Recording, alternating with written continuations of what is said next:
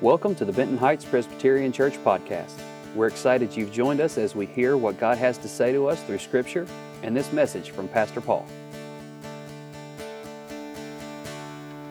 We're in the last week of our first summer series where we have been tracking through the Bible. Now, not all 66 books. I wouldn't do that to you in a 9-week period. Some of y'all don't believe that.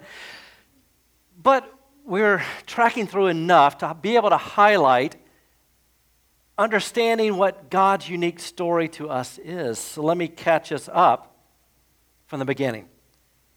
The story starts in Genesis. It's a book about beginnings, the origin of things. Now, not the beginning of God, mind you. God always was, God always is, and will be. But it's the origin of how the world came into being and how God began to do his work in the world. You see, the Bible is not just information and stories, but through the course of each story, you get a picture of God himself. So when you read the Bible, it's about who God is and his character and what he's like and what he's doing in the world. God started off this whole thing with creating the world as the Scripture unfolds in the beginning, God. And what we have is a God who is powerful, who has a plan and a purpose. And God's original design for us and for this world is important to understand so that we can better make sense of the end of the story that we'll hear more about today.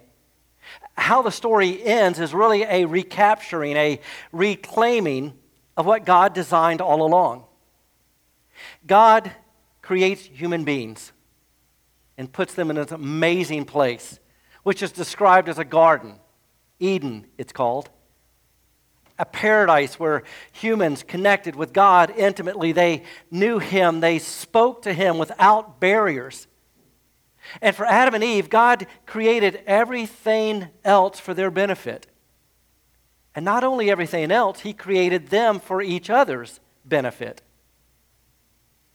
Try to imagine this. Not only were there no barriers between them and God, there were no barriers between each other. No hiding. No bickering. They didn't have arguments that went nowhere. No challenges about what to wear. No challenges about what to eat. No money issues. There was really just one word to describe their relationship with God, their relationship with their environment, their relationship with each other, and that word is perfect. No sadness, no pain, no frustration. Eden was heaven on earth. If heaven is a place where all of what God wants to have happen happens, if heaven is perfection, well, Eden was heaven on earth. And you know, that's what God's kingdom is all about. It's a concept that runs throughout the pages of the Bible. And when Jesus comes to earth to reconnect us to God, he teaches his followers, when you pray, you should pray that the kingdom of God should come to earth even as it already exists in heaven. Well, a kingdom is a place where the king's authority rules. And Jesus is saying, we pray to a God who sits on a heavenly throne and we say, God, we want your kingly reign to happen on earth just as it happens in heaven. Now, why would Jesus ask us to pray that? Why should that be our focus? Because he knows this isn't what typically happens. The perfection of heaven isn't our typical experience of life on earth. So perfection was the way it was at first, but it's certainly not that way anymore. What happened? Well, it happened at the beginning. When God created this paradise and placed Adam and Eve in it, he gave them one prohibition, just one thing not to do. Everything else was permissible. And what was that one thing? Don't eat from the tree of the knowledge of good and evil. Because if you do this, you will know good and evil. You see, up to this point, all they knew was good. It's like God was telling them, but if you eat from this tree, you're going to open the door to pain, strife, discord, suffering. You're going to know evil. Evil will now have a part to play in your existence. And sure enough, Adam and Eve did the one thing that God told them not to do. It began then a whole series of events. Whereas before, the one word which would describe the relationship to everything was the word perfect, their connection with God now can only be described as distant. Their connection with each other, where once there was no arguing, no bitterness, transitioned to pointing fingers and passing blame. And their connection to the world itself is that the world will no longer operate without toil. So now there were thorns to contend with, sweat as a result. So this curse begins to happen in the world, and time on earth gets marked by pain and sickness and death. You and I know that all too well because we've lived it. And we've watched people around us live the results of a fallen world where we now know both good and evil. You see, we live in the reality of paradise lost. So God does what only God could do. He comes to individuals. And he says, if you will put your trust in me, I will begin restoring this original plan in you. Now, how do we know that God is capable of doing that? How do we know that God wants to do that? Because he sends his son Jesus. And what did Jesus do? Jesus stepped off his throne in heaven and came to earth. He was God among us. And he showed he was God by the miracles he performed, giving sight to the blind, restoring someone so that they could walk when they could not before, taking a boy's lunch and feeding over 5,000 with it, even raising the dead back to life. But more than that, he showed us he was God by the ability to forgive sins, something only God could do, and Jesus did it. Ultimately dying on the cross in our place for our sins, and even now is constantly pursuing us through the presence and power of the Holy Spirit, wanting us to be reconnected to the Father. I said earlier that because of the fall of humanity, the word that best describes our relationship with God now is distant. But Jesus Christ is overcoming that distance for us and has overcome it. And when you put your hand in his and let him lead you, he begins to work in you and in effect clean you up. Now, not cleaning you up as a condition of the relationship. Remember Romans 5:8. In this we know God's love. While we were still sinners, Christ died for us. So it's not, okay, let me get my act together, let me get my life together, and then he'll pursue me. No, he already is. What that means is, look, you can do life your way, but if you do that, you're going to keep that distance between you and God, or you can let him in. You can let him lead. You can let him take over. You can let him bring you to freedom. This is a God who has not and will not give up hope in this world. Who has not and will not give up hope on you, on your marriage, on your job, whatever it is. And even though this world has its agenda, God's agenda is still running. And so before you and me is a choice. In Jesus Christ, God provides a way to reconnect with him. Now, he never promises to exempt us from pain and suffering. Pain and suffering still occur. But you reconnect with your Heavenly Father so that in the middle of your reality, there's something bigger. There's something bigger than your pain. There's something bigger than your dissatisfaction. There's something bigger than your divorce. There's something bigger than bitterness and unforgiveness. There's something bigger than your challenge, your sickness, your disease. There's something bigger than even death itself. So God says, receive my gift of Jesus. Let my Holy Spirit move in you and begin to work in you. And so all throughout human history and all throughout the Bible, these two pathways have been running. God's agenda and the world's agenda. We're going to talk more about this next week as we start a 3-week series on prayer using John 17, Jesus' own prayer, as our guide. But Jesus was talking about this one day, and you heard Carrie read it in the Sermon on the Mount. He said, this path leads to life. This path leads to death. And the one that leads to life is narrow, and it's tough. And there's a challenge about it because it's going to run counter to everything around you.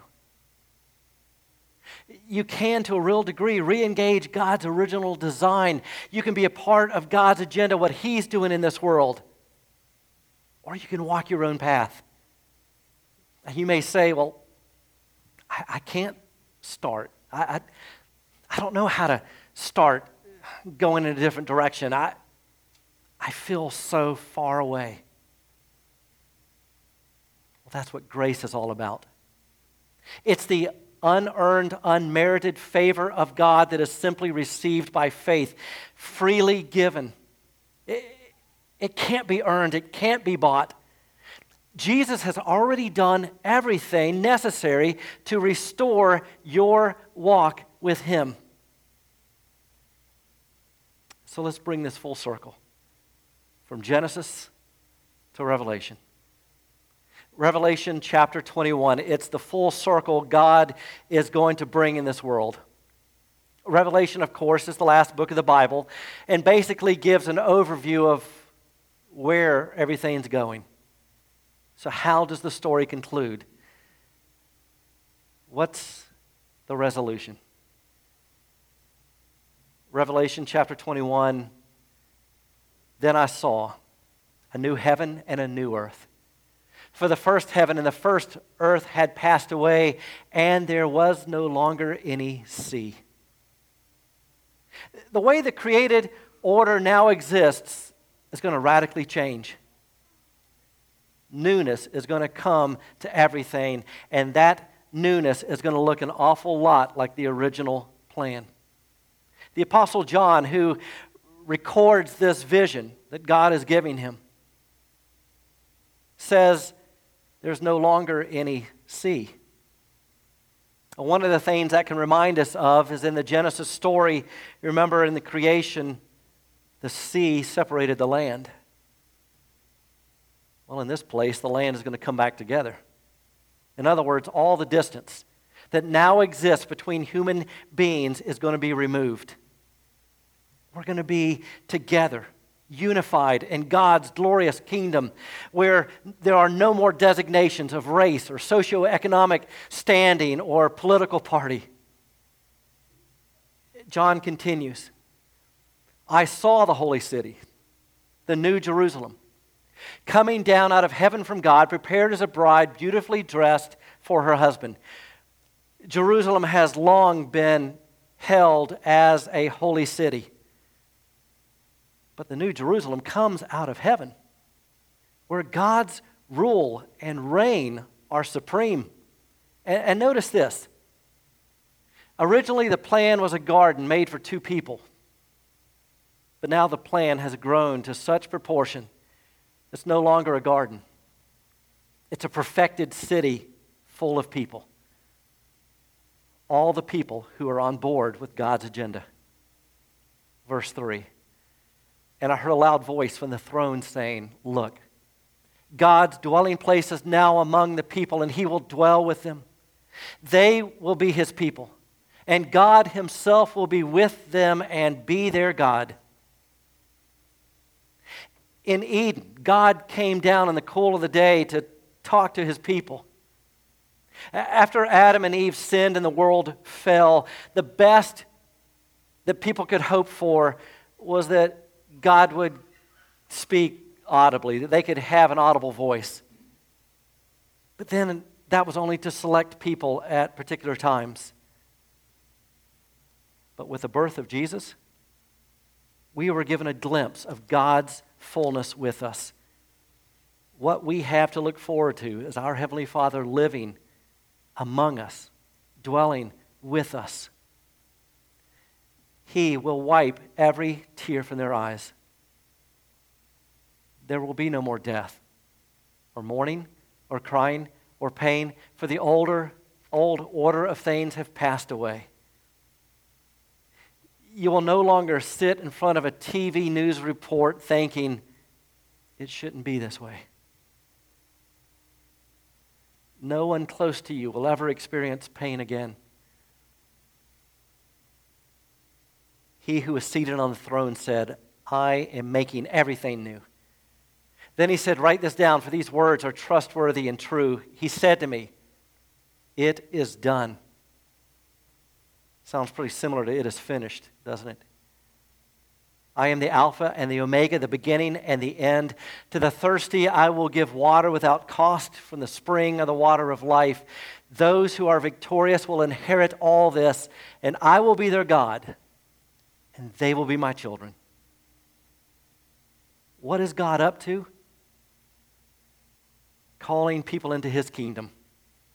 And if we were to read one more chapter, the last chapter in the entire Bible, if we were to read Revelation chapter 22, one thing becomes clear. Revelation says that in this new city, there is no longer a temple. There's no need for the church. The church will be gone. Because right now is the in-between time, and God uses the church to expose people to His plan and for Him to work through them and in them. But there will be a day when this place is no longer needed. Until then, until that day that God brings it all together and all of its fullness, our job is to keep this church going and growing to expose more people to God. Our job is people meeting Jesus so that He can change lives and change eternities. One final thought.